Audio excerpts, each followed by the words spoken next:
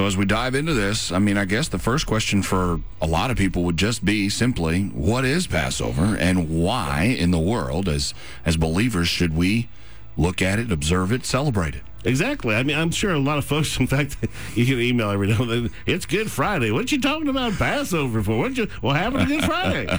and Easter's on the way. So, yeah, this is very true. And I'll dig into all the who's, what's, when's, and why's to help you explain those things. The short story is there is no such thing as Good Friday and Easter without Passover. It all comes back to this. This is appointed time. Yeah, and thankfully, the calendar this year, every now and then it just collides like this, and so these two, which are the same thing, collide. Their Easter Sunday, the Resurrection Day, is a feast of the Lord, the Feast of First Fruits. What we know as Good Friday is Passover.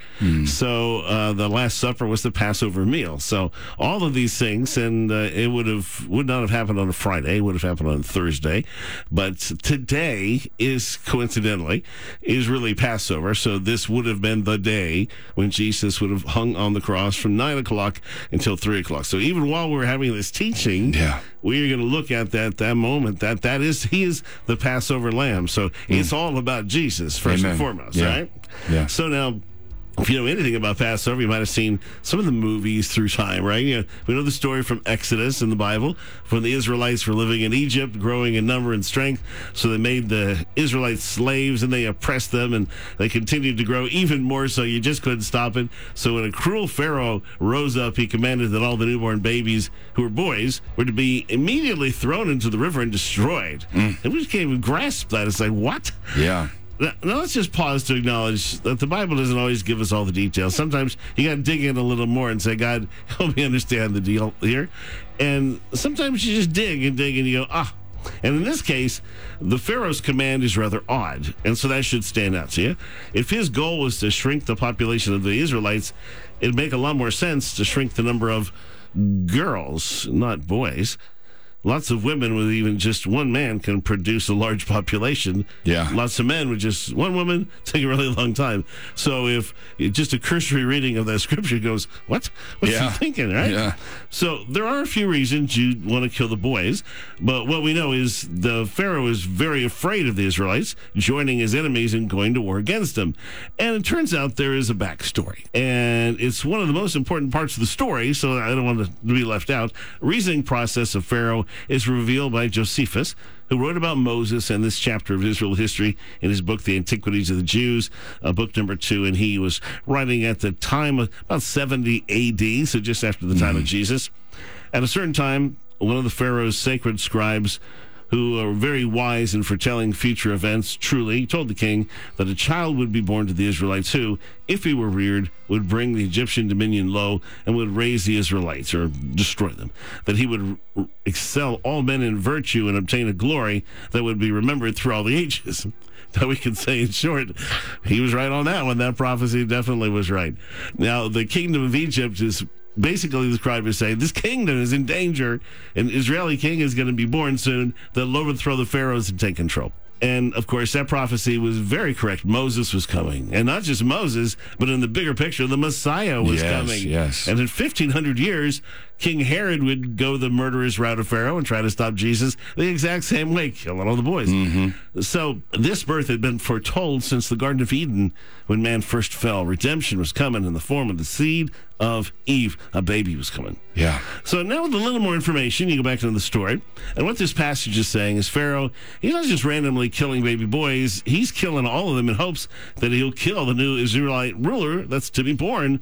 Or if he fails, he's killing that future king's army. Right. So king of the boys, you can kill the boys. It wouldn't make sense in those two realms. So it wasn't just about population. Right.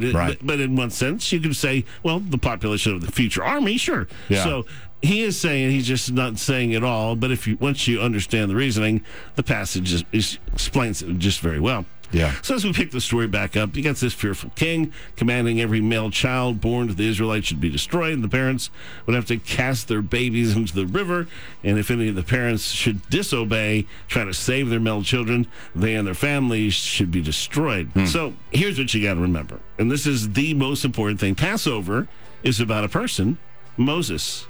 Don't ever lose sight of that. Ultimately, it's about the sacrifice of a lamb, which you then eat. Yep. But that baby lamb would one day be a person, Yeshua, Jesus, the Lamb of God who takes away the sin of the world. So all of Scripture is just a revealing of people who represent that lamb on that journey there, right? The type and shadow, yeah. Yeah, so, and it brings us up to a really fascinating connection, too. In Genesis 22, you have the story of the binding of Isaac, and God says, take your son, your only son whom you love, Isaac, go to the region of Moriah, sacrifice him there as a burnt offering. I'll show you the mountain and all that. And on the third day, Abraham looks up, sees the distance. It's the third day. Abraham took the wood for the burnt offering, placed it on his son Isaac on the third day. And he himself carried the fire and the knife, and the two of them went up together. Now, for the Jews who don't follow Jesus, who don't believe Yeshua was the Messiah, it's interesting because at the time of Jesus, before and after, they were creating what's known as the Mishnah. It's the written down oral law, which some Jews consider even more sacred than the Torah, the actual Bible.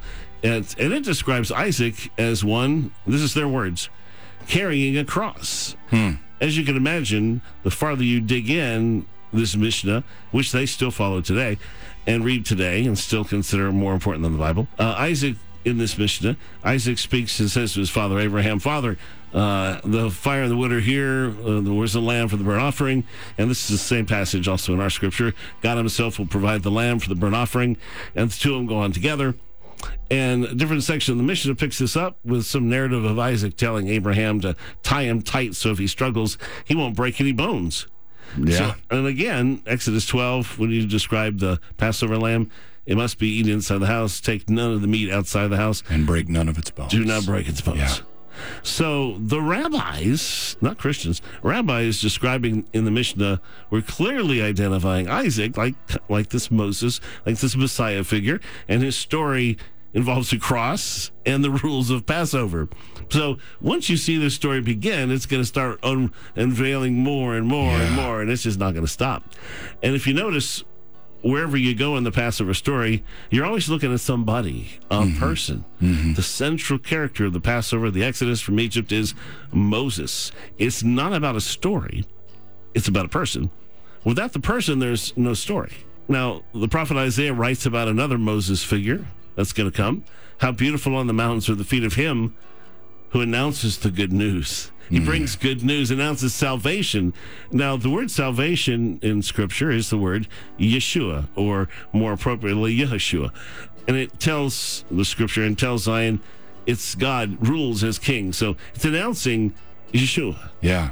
God's salvation. Jehovah will show his holy power to all nations. All the ends of the earth will see salvation. But again, for the Jews reading it in Hebrew, will see the Yeshua of our God. So, you know, it gets funny by the time you get to Jesus coming as born on the earth with his Hebrew name, Yeshua, because from the beginning of time it's been foretold, and here he comes. The name of the Father is Jehovah. God the Father is Jehovah. Yeah. The name of the Son is Yehoshua or Yeshua. Both mean Jehovah is salvation. Yeah. So from the time of Moses and Joshua, this name has been declared, and the fact that God himself will save us. So when Yeshua, Jesus, comes on the scene, his name has been declared as the source of God's salvation for 1,500 years. So Passover was, is, and will always be about the Savior, the Lamb of God who takes away the sin of the world.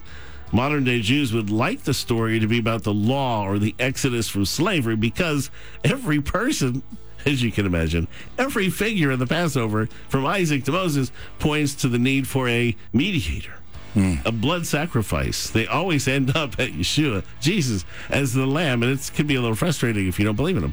So the story for us as Christians, more than anything that you do and you walk through as you celebrate Passover, keep the focus where the focus is, because for the Jews today who are celebrating Passover tonight, the meal tonight, they will leave that part out in every way that they can, not intentionally, but just for the habits of the rabbis, because it's the real story. Yeah. We know the real story. And as Christians, we can celebrate that better than any other group of people on the face of the earth, because this Jewish man came for all of us. Yeah. And we're very thankful. It gives us a reason to pray for the Jews, especially on this day. Many will come to Yeshua today.